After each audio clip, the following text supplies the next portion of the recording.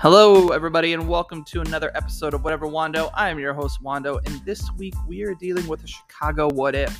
One that I sadly lived through. I remember distinctly where I was, and that's what if Derrick Rose didn't tear his ACL? How far could those teams have gone with a healthy Derrick Rose? If Derrick Rose is healthy, how does that affect the growth of Jimmy Butler and the player he became? And how would it have affected Joakim Noah, especially in his prime years? All right, let's get right into it. So this week's episode is a little bit different. So as you can see in the title, not only is this only our second What If episode, this is our first episode with a guest. So when I started this podcast, I reached out to my buddy at Pod of Fame with Jim Mylock. Go subscribe to him. Go follow him on Twitter or Instagram. He just did an episode about Barry Bonds this week, which is amazing. But I reached out to him. I was like, hey, how do you get people on a podcast? And he's like, just DM them or email them. You know, the worst they can do is say no. And so that's what I did. And when I made this podcast, one of the topics I wanted to cover was what if Derrick Rose didn't get hurt? Those Bulls teams were so fun. I remember them like they were in college. Like they'd be on in the background where we were out. Like, you know, I'd be watching them while I'm studying. And then I just remember the day he got hurt and like the air got knocked out of me. I just remember, and I mentioned it with our guests, that I kind of just like went online looking for anyone who could diagnose the injury. And I always wondered, hey, what could have happened if Derrick Rose stayed healthy? So I think I found the perfect person to do this podcast with. I will say, very strong honorable mention to Matthew Magic, who I was originally gonna bring him in for this. He's a really good buddy of mine, but I thought of C. Red Fred. He's a podcaster. He's got 3 podcasts: Big Red Bus, Chicago Bullseye, and Bulls Beat. And I mentioned I heard him the most on my commutes because he called in and probably still does to Waddle and Sylvie a lot. And I hear him and hear his Bulls takes. So I was curious to hear what his thoughts were on one of the, sadder moments in Bulls history. So I brought him on. First of all, he was super generous at this time. Like he had just had he had so many other things to do, but he still made time for me. It was pretty late at night. So I really have to thank Fred for helping me out. I really appreciated it. So his name is C. Red Fred. On Twitter, his name is at CBE Fred. Or if you type in C. Red Fred into Twitter, he'll usually show up, but his actual Twitter name is at CBE Fred. He's great follow, super nice dude, as you're going to hear. But yeah, this episode is different. We don't really have any segments. We just kind of have a conversation, which takes us through and helps us answer the question, what would have happened if Derrick Rose didn't tear his ACL? So let's get to our conversation with Fred.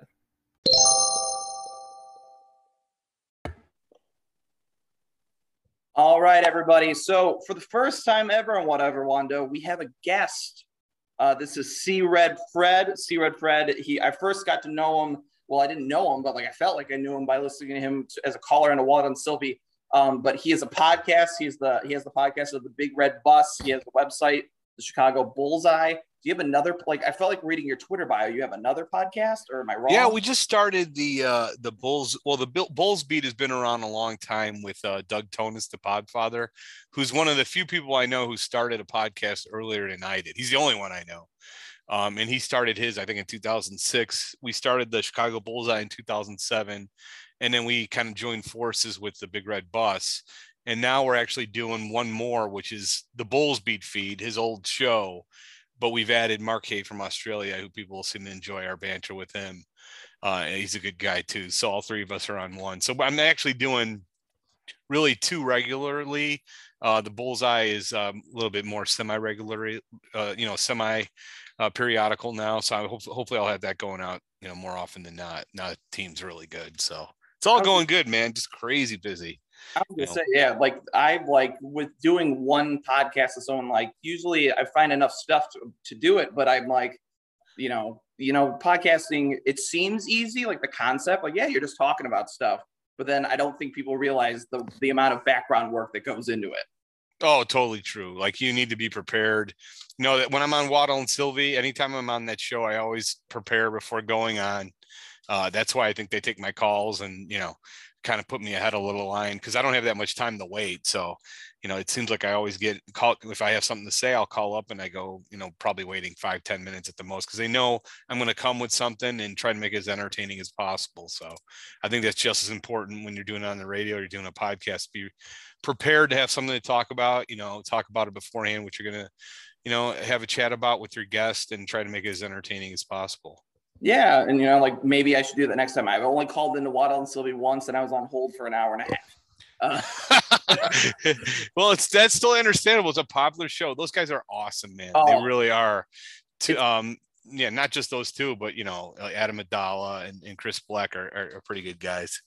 And so it's always fun to call up and talk to those guys. Yeah, and my even just brief interaction, like I called after like the Minnesota Miracle, like with like what sports moment like related to that catch by Diggs, and it was a fun banter to do. But you kind of brought up time, and I want to make sure I don't waste your time.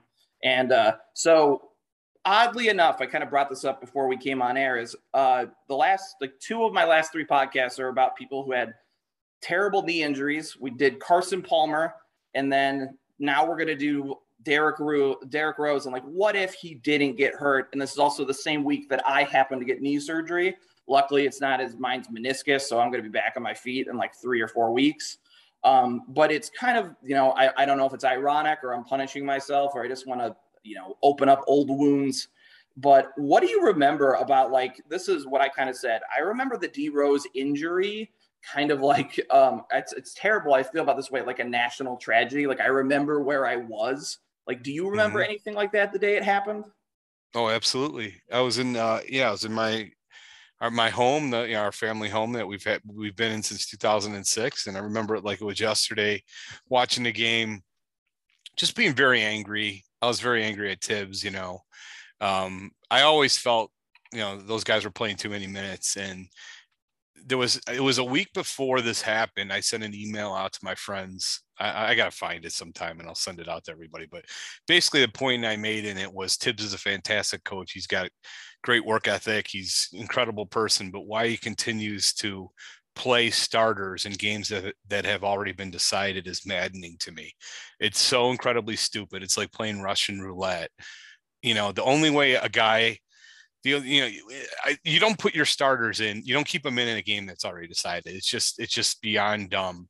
And he continues to do it. He's still doing it with the Knicks. I saw that he had I can't recall what game it was in the preseason, and he, returned one of his starters into the game in a preseason. And like, what are you thinking?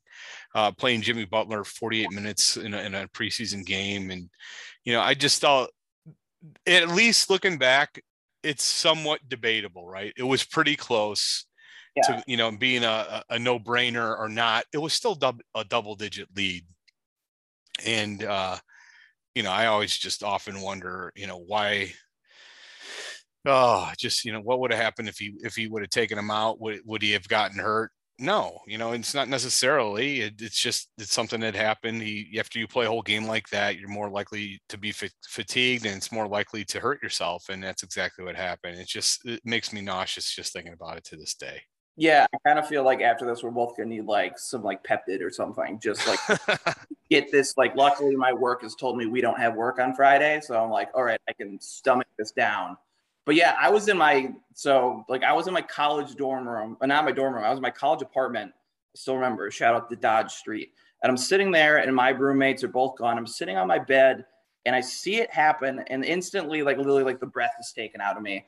And I start doing what I think a lot of people now do with injuries. And I go to Twitter, and I'm looking for any doctor who may know and can diagnose this correctly. I'm like, is it his ankle? Is it the knee? I go, did he blow it out? Could this be nothing? And like, there's there's all those guys who make tons of money now doing that, where it's they're like, oh, like someone will say Achilles, like I'm a Sox fan. Steve Stone is a big fan of like anytime anyone gets hurt, he's like, oh, that looks like an Achilles. A guy could get hit in the arm and Steve Stone's going to say it's an Achilles injury. But I remember just going through all those and trying to figure it out and just having like, it just felt like downtown. So I went to school in Iowa and there's a ton of Illinois transplants out there. And when I went downtown later that night and just everyone, like we felt like we were mourning. Like we all knew something bad had happened and we just didn't know what to do about it. And I agree. Like we all have the same feel about Tibbs. He kind of runs his players into the ground. That's kind of his thing. He luckily had a bunch of young players who weren't going to complain at that time. Right. And then, like you said, with the knee, like especially the ACL, like it's kind of like a freak injury. It isn't like sometimes, like not to make this about myself, like with my like meniscus, it's like that's years and years of like grinding. It happens. With these ACL tears, it's just like on a dime. It happens. So yeah. I've talked to a lot of doctors, a lot of people in the business, the health and wellness business about these type of injuries. And yeah, it's true. It can happen at any time, but when you're fatigued at the end of a game that you played over 40 minutes, injuries are more likely. It's just a fact. When muscles get fatigued, it's more likely to be injured. And that's why this whole movement to minimize minutes has happened, started basically in San Antonio and in other locations. And finally, the message got through to the league that you shouldn't be playing 40 plus minutes, especially as a center or a power forward, which he unfortunately did with our friend Jakeem Noah. It's just bizarre that people continue to make excuses for it. Every year this guy's had, last year for the Knicks, the top two guys in total minutes, both on the Knicks. When he was in Minnesota, top two guys in total minutes, Wiggins and Towns. And it's bizarre that people continue to make excuses for it. And it's just so incredibly stupid. I don't even know what to say anymore. Everybody says Tibbs being Tibbs, just Tibbs being a complete moron. I have noticed this year, for whatever reason, though, he has kind of adjusted it and he's brought his minutes down. So maybe somebody finally got to him. But the thing about him, he just treats every game like it's a game 7. And you can't. So you're playing these relatively meaningless games in December like it's a game 7. And, that's why in 2013, if you look at the minutes that Jakeem Noah played in December of 2013, it's an abomination. He averaged over 40 minutes a game for the first 3 weeks of December.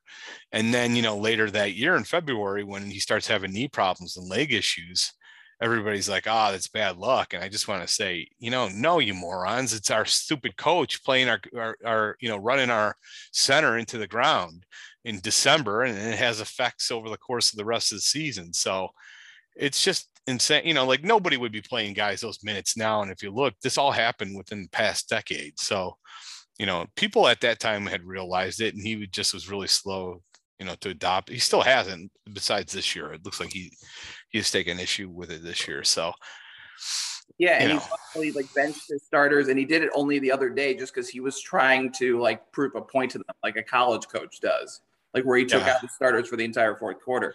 But yeah, it's like, and Noah, like with big guys, it's like knee injuries are, it's just a history with big guys. Knee injuries, foot injuries, they're common, and so if you're giving him all those extra minutes, you're just adding on to it, especially the way Noah played the floor. He wasn't like some of these other centers who jogged back. Like Joakim always was running back on the other side. So you're just, grinding it down. And yeah, at the end, he had nothing left. So people always forget too. So Rose hurts his ankle at the end of game 1. The Bulls win that game. And, so this is still a first round series. This is, the first seed. The Bulls were the number 1 seed that year against the number 8 team, which was the Sixers. They lose game 2. Obviously, there was a lot of, I still was probably a complete shock and it affected their performance in game 2. But game 3, they were winning that game in the third quarter, 45-42. And Noah goes out with a severe leg injury. I mean, he tried to play through it, which was insane. You'd have to be a complete moron not to realize this guy severely hurt his ankle. Yet, Tibbs had him running out there like he was the, Tin Man. He could barely walk. And so they end up losing that game 79-74. And I really felt like if that didn't happen, the Bulls still would have won that series. They ended up going 6 games. I think they would have won that series, but that injury basically ended it. And I think people forget, like the Bulls, it's really a tragedy, those teams. If you look at it from 2011 to 2018, LeBron James won 8 straight Eastern Conference titles. And during those years, there was really only one team, with the possible exception, you could also say the Pacers, but the Bulls were really the only legitimate, consistent threat to him. And, for the first 7 of those seasons, the Bulls, believe it or not, produced more wins than every Eastern Conference team but the Heat. In the playoffs, they suffered an unprecedented 5 injuries, season-ending injuries during the playoffs to 5 different starters, which is, as far as I can tell, never happened in the history of the league. I can't think of another time. Like the last major time I saw that happen was like Golden State with 2 with Kevin Durant and Klay Thompson. Yeah. So and they had exactly 2 serious injuries to key players in one series. But the Bulls, that happened to the Bulls when they lost Rose and Noah in 2012. Then Dang went out in 2013 against the Nets, if you recall, with his illness. Wasn't that like where they messed up, like they messed up? The spinal tap and all that stuff. Right. I don't know why the Bulls get blamed for that. It was the hospital that screwed it up. But regardless, the physician who was in Philadelphia, in Brooklyn, who was working on Dang, had the. They might have been in New Jersey. I can't remember when they moved. It was probably still Brooklyn, or probably Brooklyn. Yeah, they were Brooklyn at that time. Yep. So that happened in New York, etc. So Dang was out. He missed the rest of the playoffs. They somehow managed to get by the Nets, but they then lost to the Heat. And then Gasol, which everybody forgets, in 2015, and then Rondo in 2017. So all those injuries occurred with the Bulls either winning or tied in their playoff series, and all of them occurred in round 1, with the exception of Gasol's injury that occurred in the conference semifinals with the Bulls up 2-1. So that's a basketball tragedy. I mean, it's just insane that all happened. That was absolutely a title team. Especially, I think the most underrated team out of those years was the 2014-15 team where Butler took a jump. Gasol was absolutely fantastic, and you had 3 guys that were, legit superstars. But it was not meant to be. Just a shame. Yeah, I remember the Rondo one, and then literally until you brought it up, I forgot about the Gasol one with that team. Because literally they just had nothing to fill his presence. We had nothing else on the team. Well, Gasol was so good that year. People forget. Yeah. I mean, he made the All-Star team. He actually made All-NBA. He was the second team All-NBA at the center position. He was a double-double machine. He was phenomenal that year. And in the series against Cleveland, the Bulls won game 1 in quarter 3. Rose and Gasol were unstoppable on the pick and roll. They were just pick and pop, pick and roll, pick and pop, pick and roll. Absolutely destroyed Cleveland. They had no answer to it. And then when he got hurt in game 3, that pretty much ended it. If you also recall, that was the game with that jackass ref didn't take the timeout from David Blatt. And that cost them that game. So they actually went down. Actually, it was game 4. Game 4 that happened. Yeah, really? With the one when LeBron hit the shot? It literally broke. My brother brought me those tickets. He's like, "Hey man, wait, we were so psyched, and it was probably the most heartbroken I've ever been at a sporting event." Wow. That was a devastating period for me too. I mean, I really love that team. That was a 50-win team, and they blew probably 6 or 7, 8 to 8 games that year against really crappy teams. It's a kind of a Tibb trademark to lose a couple games he should never lose. He's doing it with the Knicks this year. Yeah. And that team was much better than I thought they were given credit for. But it just, again, not meant to be. And that was really the final straw. And the 3 Alphas had some success in the playoffs, but very, very few people outside of me believed in them. Yeah. So now, we've focused on, unfortunately, the sad reality of what happened. We're going to switch to an alternate reality that we somehow, MCU, alternate timeline. What would have happened if D Rose didn't get hurt? So let's say he goes up for that layup. He's fine. And Tibbs takes him out of the game. And we're going to kind of talk about a few things with that. There's only this one quick side side question I just want to ask you. When we got the first pick the year that we got Rose, were you for sure Team Rose, or did you ever consider Michael Beasley? I was 100% behind Team Rose. I remember I saw him play. It was like during the middle of the season. It was a Memphis game, and I didn't see him play that much in Chicago. I was not really tied into the Simeon and the high school basketball scene at that time. I was really, just full knee deep into the Bulls. But, I knew with the Bulls playing pretty poorly that they were going to probably get a high pick. And I started to pay attention to Derrick and, some of the talent. And I was just absolutely blown away with Rose the whole year. And at that time, before the NCAA tournament started, it was probably 50-50 in the city. This is something people don't remember. There were a ton of these idiot Heinrich fans that were just in love with Heinrich, and Heinrich had just fallen from – Heinrich was a good player from 2005 to 2007. During the regular season. In the playoffs of 2007, he was a travesty. If you go look at his numbers, they're a disgrace. And then from that year forward, he never was remotely the same player from 2008 on. 2008, the Bulls had a terrible year, which allowed them to get in the lottery and to get Rose. The 2007-8 year, that was Noah's first year when he was drafted. Yeah. And that team ended up going in the lottery. There was a huge contingent of Bulls fans that were like, we need Beasley.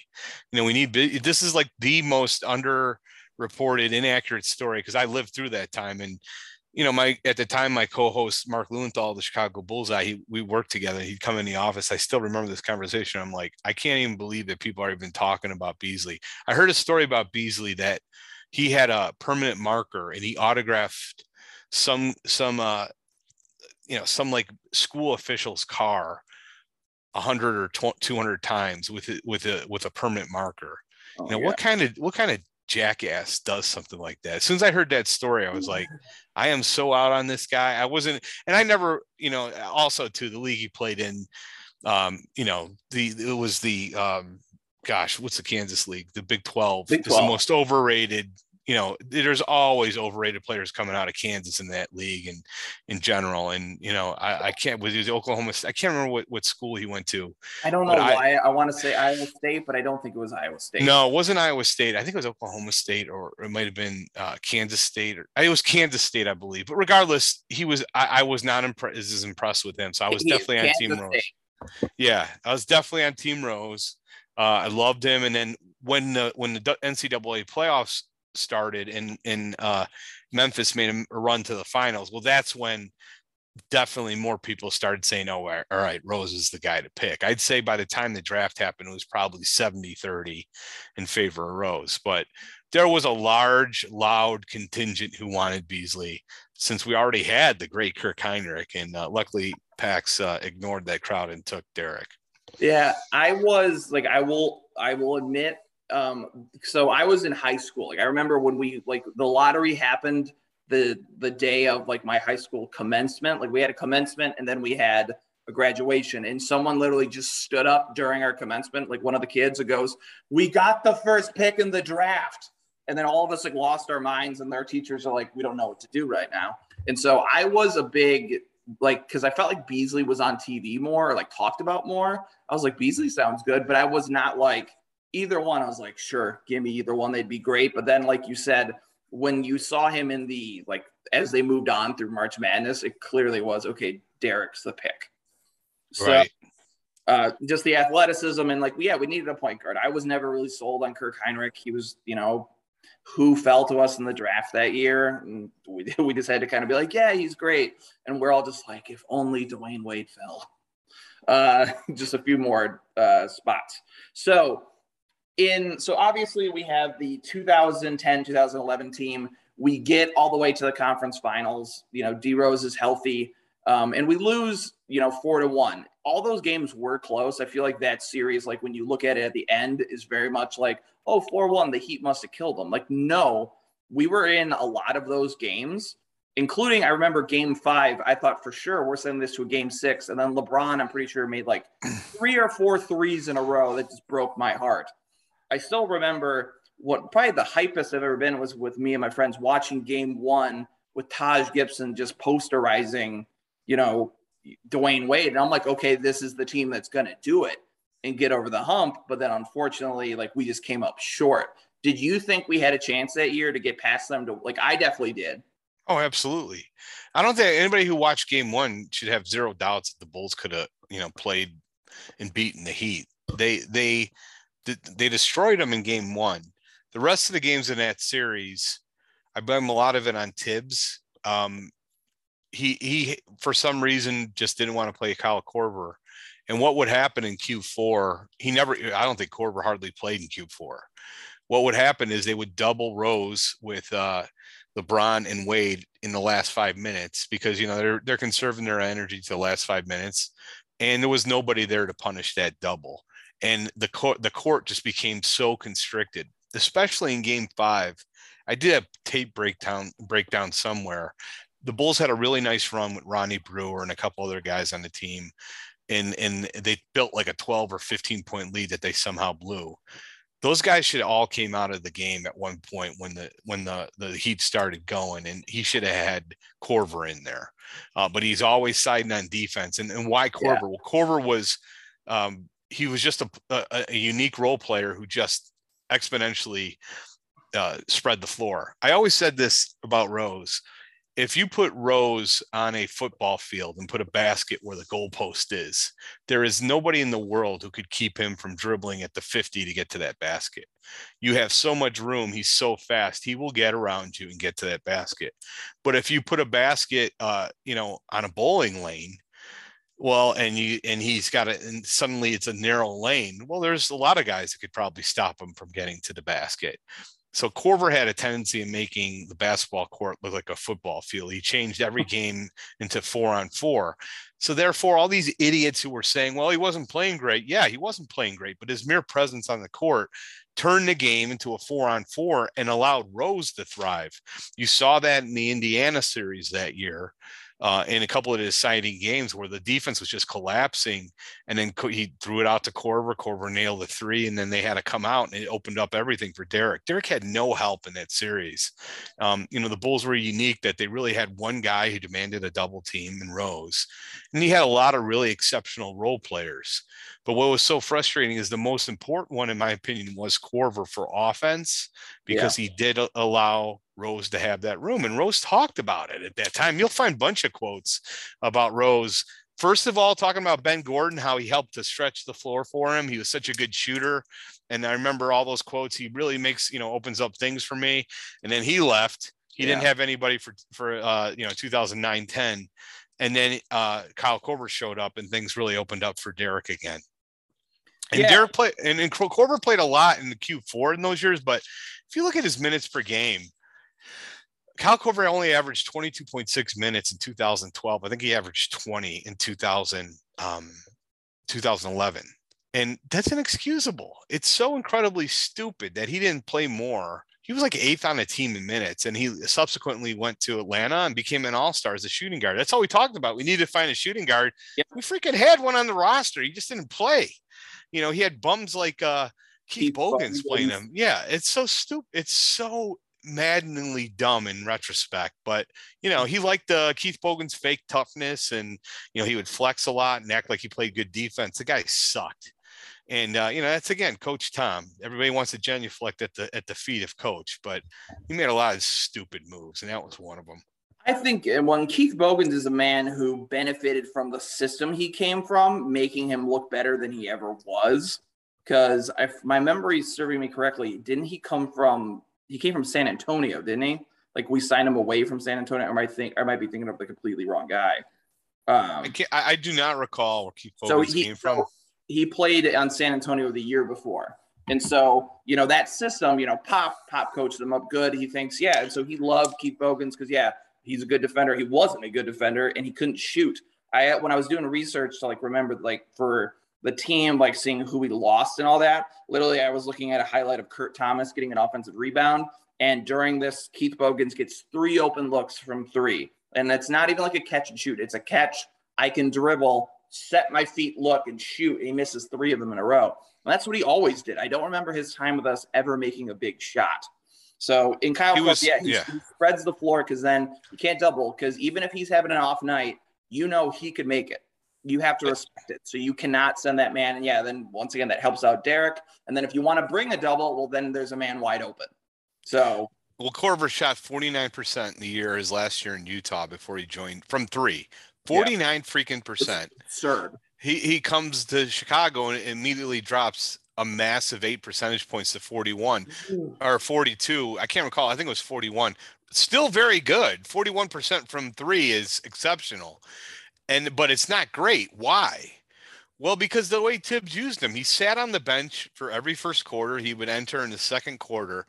Anybody who's ever played basketball and shot a basketball knows how ridiculous that is, to be an elite shooter and then you're going to sit down for 15 minutes of the first quarter in real time, like a half an hour, and then enter the game in the middle of Q2. It's just so stupid and expect the guy to be hot.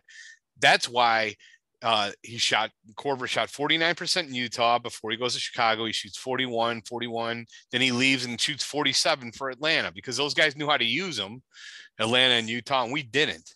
Keith Bogans shot 40% from the field, 38% from 3, and almost every 3 he took was wide freaking open. The guy sucked. Yeah. And he still started. It's insane. Now, luckily in 2011-12, they got rid of him. And they went in with Hamilton, Rip Hamilton, who, aging, but that was a good move, to bring in a guy like him who's clearly better. And I mean, it's not that hard to beat out, Keith Bogans, but he was clearly better than Keith Bogans. And, for whatever reason, at that time, Rip Hamilton was 33. Still, I thought he had a couple good years left, and, he just hardly played consistently.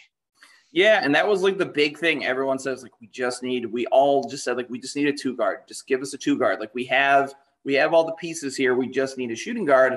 And we were stoked. Like, Rip Hamilton comes in. We think he's the missing piece. And where he definitely wasn't what he was in Detroit anymore. He was like putting up okay numbers. Like he was definitely. It's not like a situation, like Derrick was Batman. Like I wouldn't even consider that. Rip wasn't his.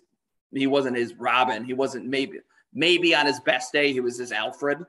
Like if we want to go the Batman, analogy, but he was serviceable. He was much better than Keith Bogans. We lose in 2010, 2011. We bring basically the whole team back for the lead. It's the shortened year because of the CBA issue. And it's kind of a sprint, but basically the only 2 people we lose is Keith Bogans and Kurt Thomas. And we bring in Rip Hamilton and Mike James. And both these teams are very comparable when you look at in 2010, we were 62-20. We were the second best defensive team, and we were 20th offensively, which is a typical Tibbs team, really good defensively, but the offensive schemes are piss poor. And then in 2011, 2012, we were first in defense, 18th in offense. So a little bit of improvement, but it was still, especially when we got to the playoffs, like, okay, what is Derrick going to do? Because Derrick, had to be a one-man show because – Jimmy Butler had I'm trying to think if Jimmy Butler was. I'm trying to think, was Jimmy on the team in 2011? No, he wasn't. He was drafted that summer. Yeah. So it's just Carlos Boozer, who's calling for and ones every 15 minutes, hopefully getting 14 and getting his spray can on his head. You had Noah, who Noah did what he did. He was a double like usually, like he was always great, but there wasn't enough offensively, and then. Unfortunately, we get to the injury. I honestly believe I thought that was our best year to win the title because I don't think there was any one team that was – because we brought so much back was ready to go for that season. Because I looked up, I'm like, okay, if I'm making up this new scenario that we've made for ourselves, which year do I think is our best chance to win the title? Because in 2012, it's Heat versus Thunder. Then it's Spurs Miami again. Golden State's now good in 2015. I think the window would have been right here. I think if Derrick Rose stays healthy, that we win the title in 2011, 2012. I think we had so much continuity stayed up because Miami was having the issue of how big the big 3 was and how much cap space they were. And they just had to keep on bringing guys off the street. Like, all right, Eddie House, I guess you're on a good team now. Like, whoever we can fill in a spot. So I don't know, if you'd agree or you think next year, I just feel like 2011, 2012 was the year, but then Derrick, gets hurt. And then the other part I was thinking about, if Derrick would have gotten hurt 2 weeks earlier, it still would have been devastating. I think everyone would have turned down their expectations, but I think the team would have learned to play better without him compared to it just happened in the first game of the series. And now, like, what do we do? Like, you can't restructure your offense that fast. Yeah. Well, I definitely felt like the team was going to win a title in 2011 and 12. People do always forget that LeBron did not win a championship in 2011. He lost to Dallas and Dirk Nowitzki. And it was this very, very similar team to the Bulls, where basically one guy who demanded double teams and triple teams and a lot of great elite role players around him. And I thought the Bulls were really well positioned that following year. The negatives were, we had the work stoppage, so there were only 66 games. It was a condensed schedule. Yeah. And right when things started out, the Bulls had one guy who played in all 66 games. That was Boozer. I think Kyle Korver played in 65. I take that back. Omer Asik played all 66 too. And then Noah played 64. But Dang missed a little bit of time. He actually hurt his wrist that year and played through a torn ligament in his wrist. Of course, he got hurt in the game. They were up, I think, 20 plus. But regardless, nobody wanted to ask Tibbs about that. What people forget is Rose got hurt almost immediately that season. He was in a walking boot, I think, in January when very early that year, because again, the season started late. Condensed schedule, and it was again maddening to me that he's in a walking boot one day and he's playing like 40 minutes two nights later. It was consistently little nagging injuries, and then him coming back and then playing excessive minutes. He was never really kind of like just brought, put on a minutes limit. That never happened that year. He was consistently out with a nagging. Well, he's got a toe. He's got an ankle. There were so many little injuries in that season, and he only actually played 39 out of the 66 games. So he missed almost half that year with injuries at the age of 23. And I just felt like they never really gave him the time to heal. It was just always him trying to come back too early and then having a setback. So just a depressing thing that happened. But regardless, the team still won, a ton of games, and as was still number 50. one. It was 15 and 16. There you go. And 50 and 16, an incredible record, and still was one of the best teams in the league. And, I bet you don't recall the 5 guys who actually averaged double digits for that team. Do you know? If I were to guess off my head looking at this team, it would probably be Boozer's one of them. Boozer averaged 15 a game. For some reason, I think one of them's Ronnie Brewer. No, close. He had, well, no, not really. 6.9. No, not close at all. CJ Watson had averaged 9.7. He almost averaged 10 points that year. And a good player, a really good role player off the bench people forget about. I'll tell you who they were.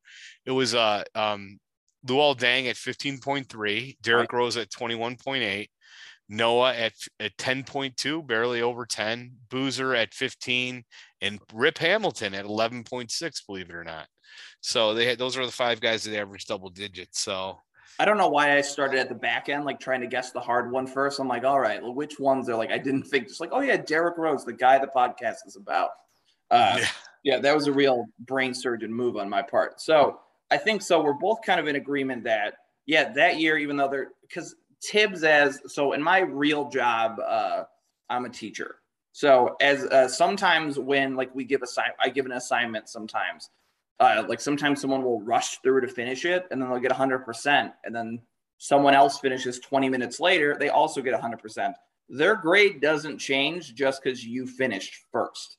And Tibbs always reminded me of that sometimes, of like someone who does that, like a kid like that, because it's just like, like it's great to be the number 1 seed for sure, but I'd rather my team go in healthy and be the 3 or 4 seed than my team be banged up and be number 1, because you don't get a trophy if you're finishing first in the, in the like the regular season. Because we all remember like a few years later, those Atlanta Hawks with Kyle Korver, like there was no really major star. It's like him, Al Horford, Paul Millsap, and they get like killed in like the second, like like they.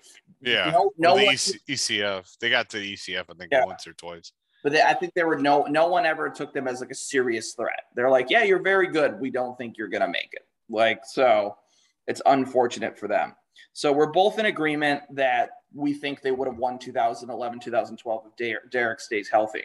I'm going to run you through these, like, just quickly, these couple years, and you tell me if you think the Bulls, like, so let's also, for continuity's sake, from these years on, we now have Jimmy Butler, but we'll kind of follow up on him a little bit. But he's Jimmy Butler as we know him as a rookie, jumping Jimmy Butler, great defender, not really much of a shooter. So do you think the team constituted the same way with, like, Jimmy Butler added could have beaten the San Antonio Spurs the next year? With Jimmy Butler, if Rose was healthy? Yes. So everyone's healthy. Now we add a rookie Jimmy Butler, but, like, as we know him. Well, Jimmy Butler was added that year, 2011, 2012. He hardly played, though, right? So he was drafted.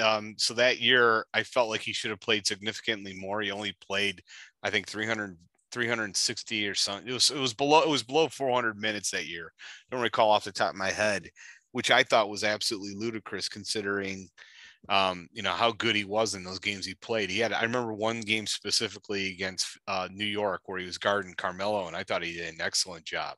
Jimmy Butler never really got an opportunity until Luol Deng was traded. Oh, so sorry. I'm doing the whole, like, NBA Finals problem that you do, like, where I'm talking about the 2012 season, but, like, then they say it was the 2013 NBA championship. You know what I mean?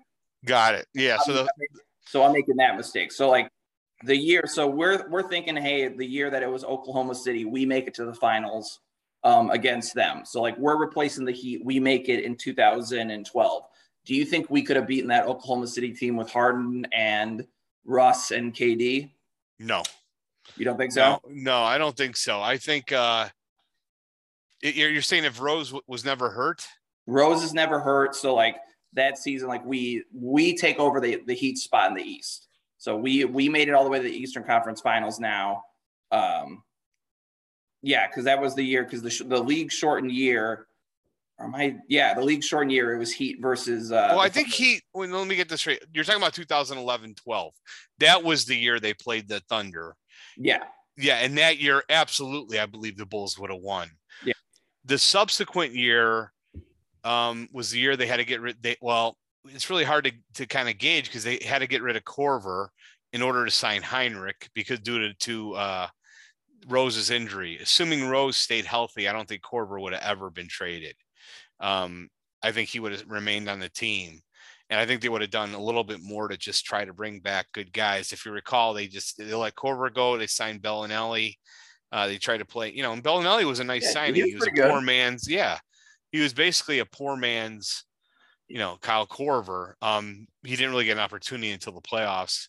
They also signed, trying to remember some of the guys. Nate Robinson was awesome on that team. Played 82 games. He was huge. Especially I love Nate and that team. I thought he was phenomenal.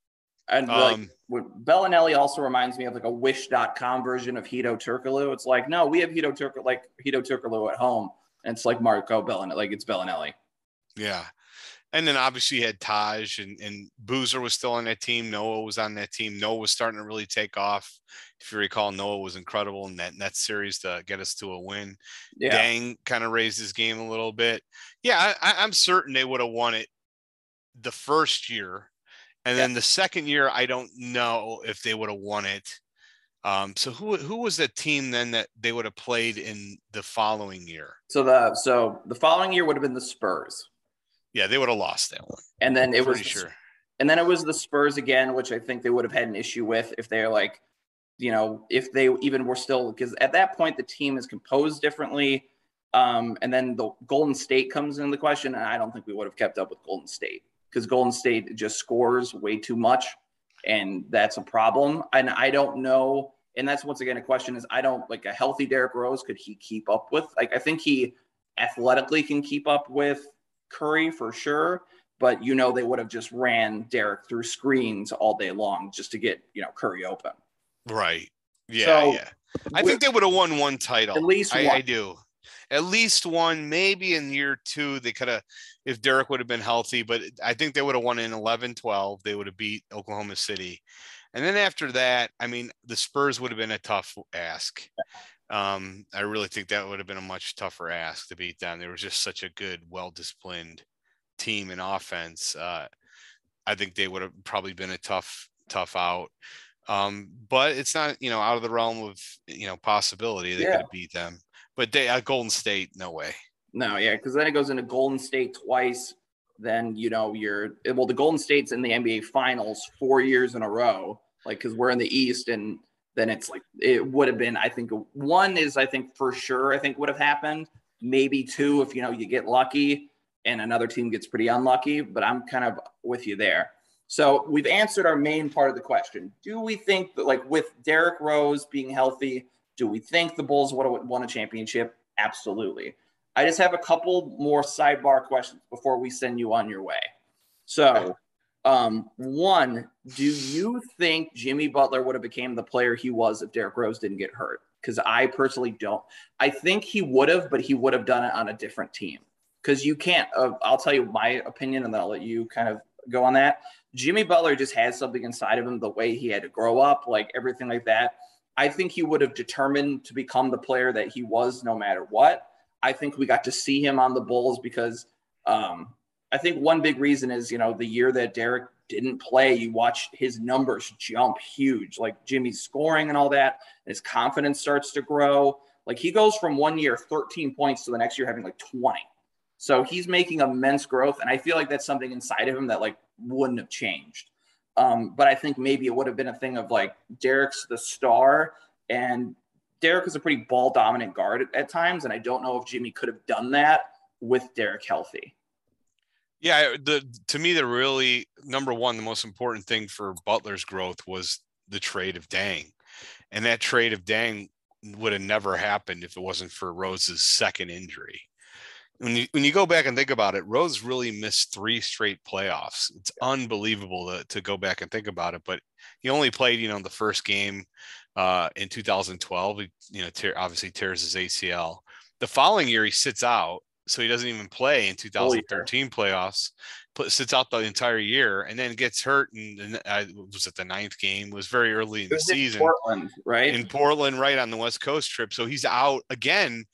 3 straight playoffs. It's unbelievable in retrospect to go back and think about it, but that's unprecedented. That's never happened to any team where the best player, a young, great player, missed 3 straight playoffs. It's unbelievable, it's awe-inspiring when you go back and think about it, but how bad the Bulls' luck was. And then, he comes back in the 2014-15 season, and that was a good team. I thought they were going to, win it, or at least challenge to win it all. They probably wouldn't have beat Golden State, but they couldn't even get by Cleveland.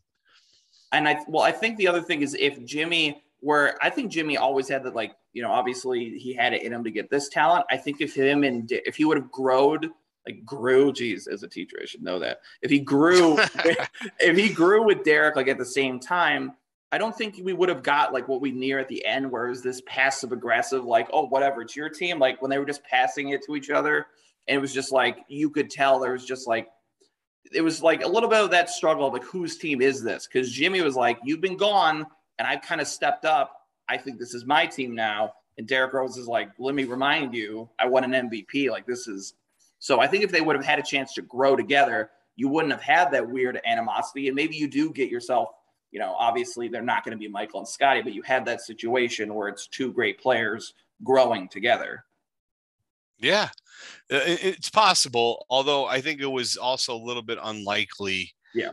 It would have been unlikely. It would have been more difficult for Jimmy to do that, take that jump if Dang was still in town. I mean, really, that was what really freed him up for major PT, was him going. And there's no way Tibbs loved Dang. He was his Binky, he's kind of his child's blanket. And there was no way he was in a full-fledged depression when Dang was traded. Jimmy wasn't necessarily his guy until after that departure happened. So I think that was, I think what you said is a good point. I think he maybe would have been, achieved greatness somewhere else, but Butler would have been a success wherever he went eventually. Yeah. I mean, he just, but he just wouldn't have had as much of an opportunity if there were more mouths to feed. Yeah. And I think there's some people who are just they're built for, they're going to succeed no matter what you put in front of them. And then some people are going to succeed because of the situation they're in. And then if you try to, it's kind of one of those things of, with another sport, the Bears. Like if we would have drafted Patrick Mahomes, I don't think he would have been that good because Matt Nagy's an idiot. Yeah. I don't know if Mitchell Trubisky would have been great in Kansas City, but like I think sometimes some people have that pure talent, that pure will to do it, and then other people just, where did I go? And I ended up lucky. The last question I have for you before I let you go, and once again, thank you for joining me. No problem. Is that so? Derrick Rose, let's imagine he stayed healthy. Probably if he stays healthy, I assume he's still here. Like I don't like unless he eventually became like a thing where they just don't want to pay him anymore. Where do you think he would have fell on the all-time, like your all-time list of Bulls players if he doesn't get hurt? Because for me, like he's still in like my top 10, even with him getting hurt and leaving. But I feel like if he never got hurt, he could have made it all the way to number 2. He couldn't have passed Michael Jordan unless he won 7 titles. It was never going to happen. But like never would have happened. He never would have passed Michael, but I have no doubt he would have passed Scotty. In fact, I think, it's possible you can almost make the argument that he did. I mean, he won an MVP. It's unbelievable in retrospect. And he's from Chicago. He was arguably the biggest star since Michael Jordan in Chicago when he won that MVP. It was just an incredible story, better than anything Pippen ever did, without Michael.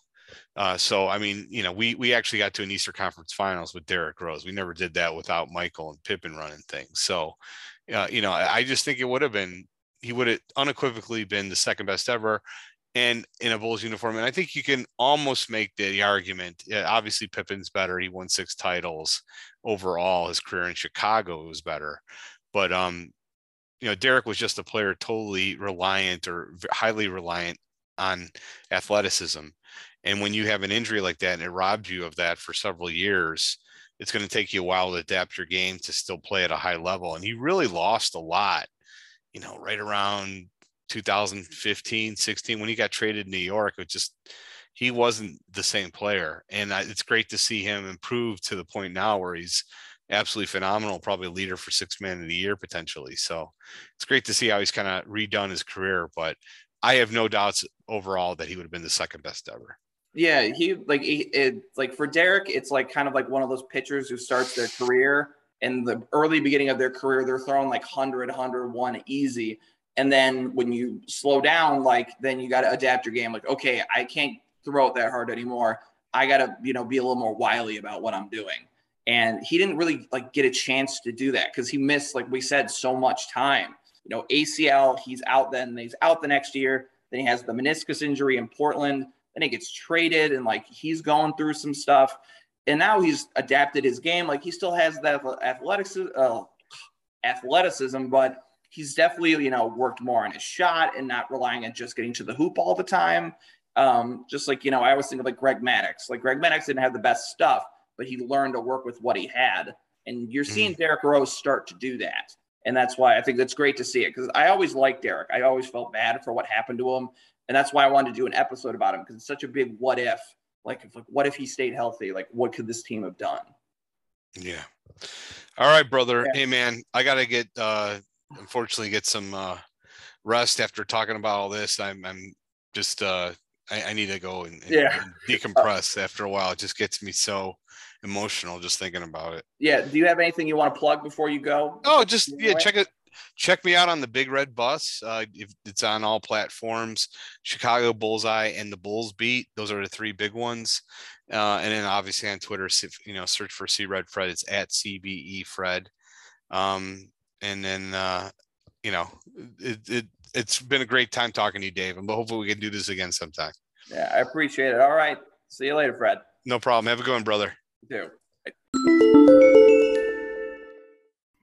So I want to thank Fred. That's at CBE Fred on Twitter, or if you search in C Red Fred on Twitter, he'll pop up. I want to thank him for his time. He was super generous with it. We recorded pretty late at night. I would have understood if he was like, sorry, dude, I got to bail, but he still met with me. He was super nice to me.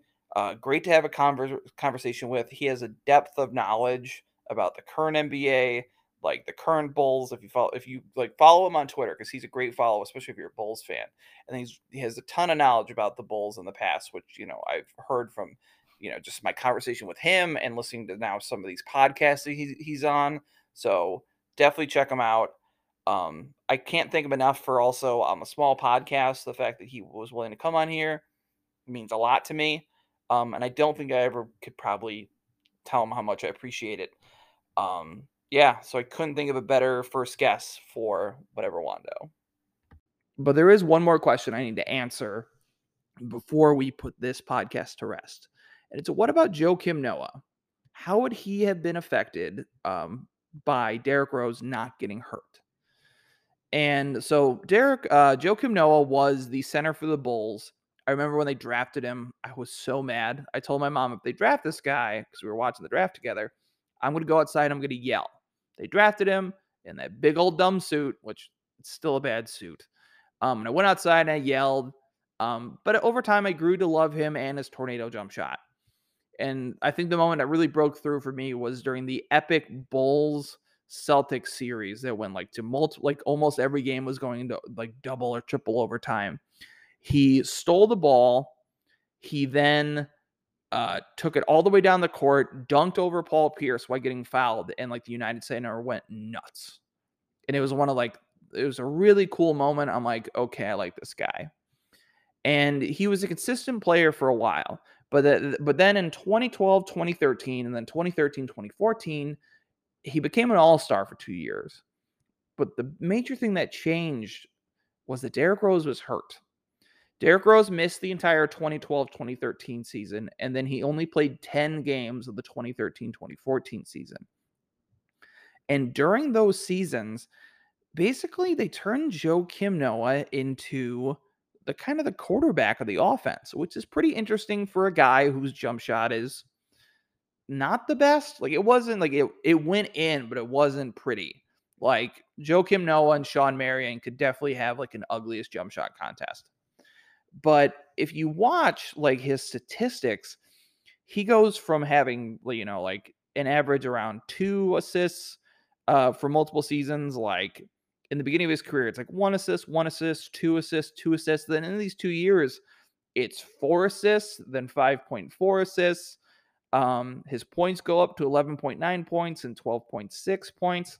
So even though his scoring wasn't much to look at, even though 12 points in the NBA, like I would die for a career like that. They were running the ball through him. And it was kind of amazing to see a player like that, because I think it's kind of like nowadays, if we took Ben Simmons wishes that he could shoot like Joakim Noah. But it was interesting. They would give the ball to Joakim Noah at the top of the key, and he would make decisions sometimes like a point guard. Like, all right, there's going to be a bunch of people cutting. See who's open. Is it going to be a backdoor play? If not all that, and then sometimes Joakim would take it to the hole, and it was super impressive. And I always wondered if Joakim would have had that peak of his career if D Rose was healthy. And Derrick Rose and Joakim had a very good relationship. It isn't kind of like Jimmy Butler and D Rose's relationship, because when Derrick Rose got hurt and then he came back, Jimmy Butler had kind of asserted himself and he's like, this is my team. And D Rose is like, wait a minute, this is my team. And they had that like awkward, like, who's the real leader here? Joakim and him didn't really have that. They had a really good relationship. So I don't think they'd have that kind of like animosity that would hold Joakim back or anything like that. I just don't think they would put the offense through Joakim like that if Derrick Rose was healthy. Derrick Rose was a pretty ball dominant guard at his prime. So I just don't see them giving the ball up to Joe as much as they did with Derrick Rose hurt. I think it would have been really beneficial if they did that. Maybe those extra times away from the ball, little things here or there. Maybe that takes the strain off the legs. Maybe he's a little less tired. Maybe the injury never happens if they try running it through, Joe earlier, but we'll never know. But I really don't think Joe would have had those 2 amazing years if Derrick Rose was healthy, if I'm being completely honest. Derrick Rose just had the ball too often, so I just don't think Joe would have had the chance to succeed in that role. Once again, thank you for listening to another episode of Whatever Wando. I love doing these, and I hope you guys enjoy listening to them. I hope they spark a conversation with you and your friends. That's really why I do these, because they're things that make me want to talk about them. And join us next week as we look into the conspiracy theory behind Sonny Liston and whether or not he took a dive against Muhammad Ali. See you guys next week.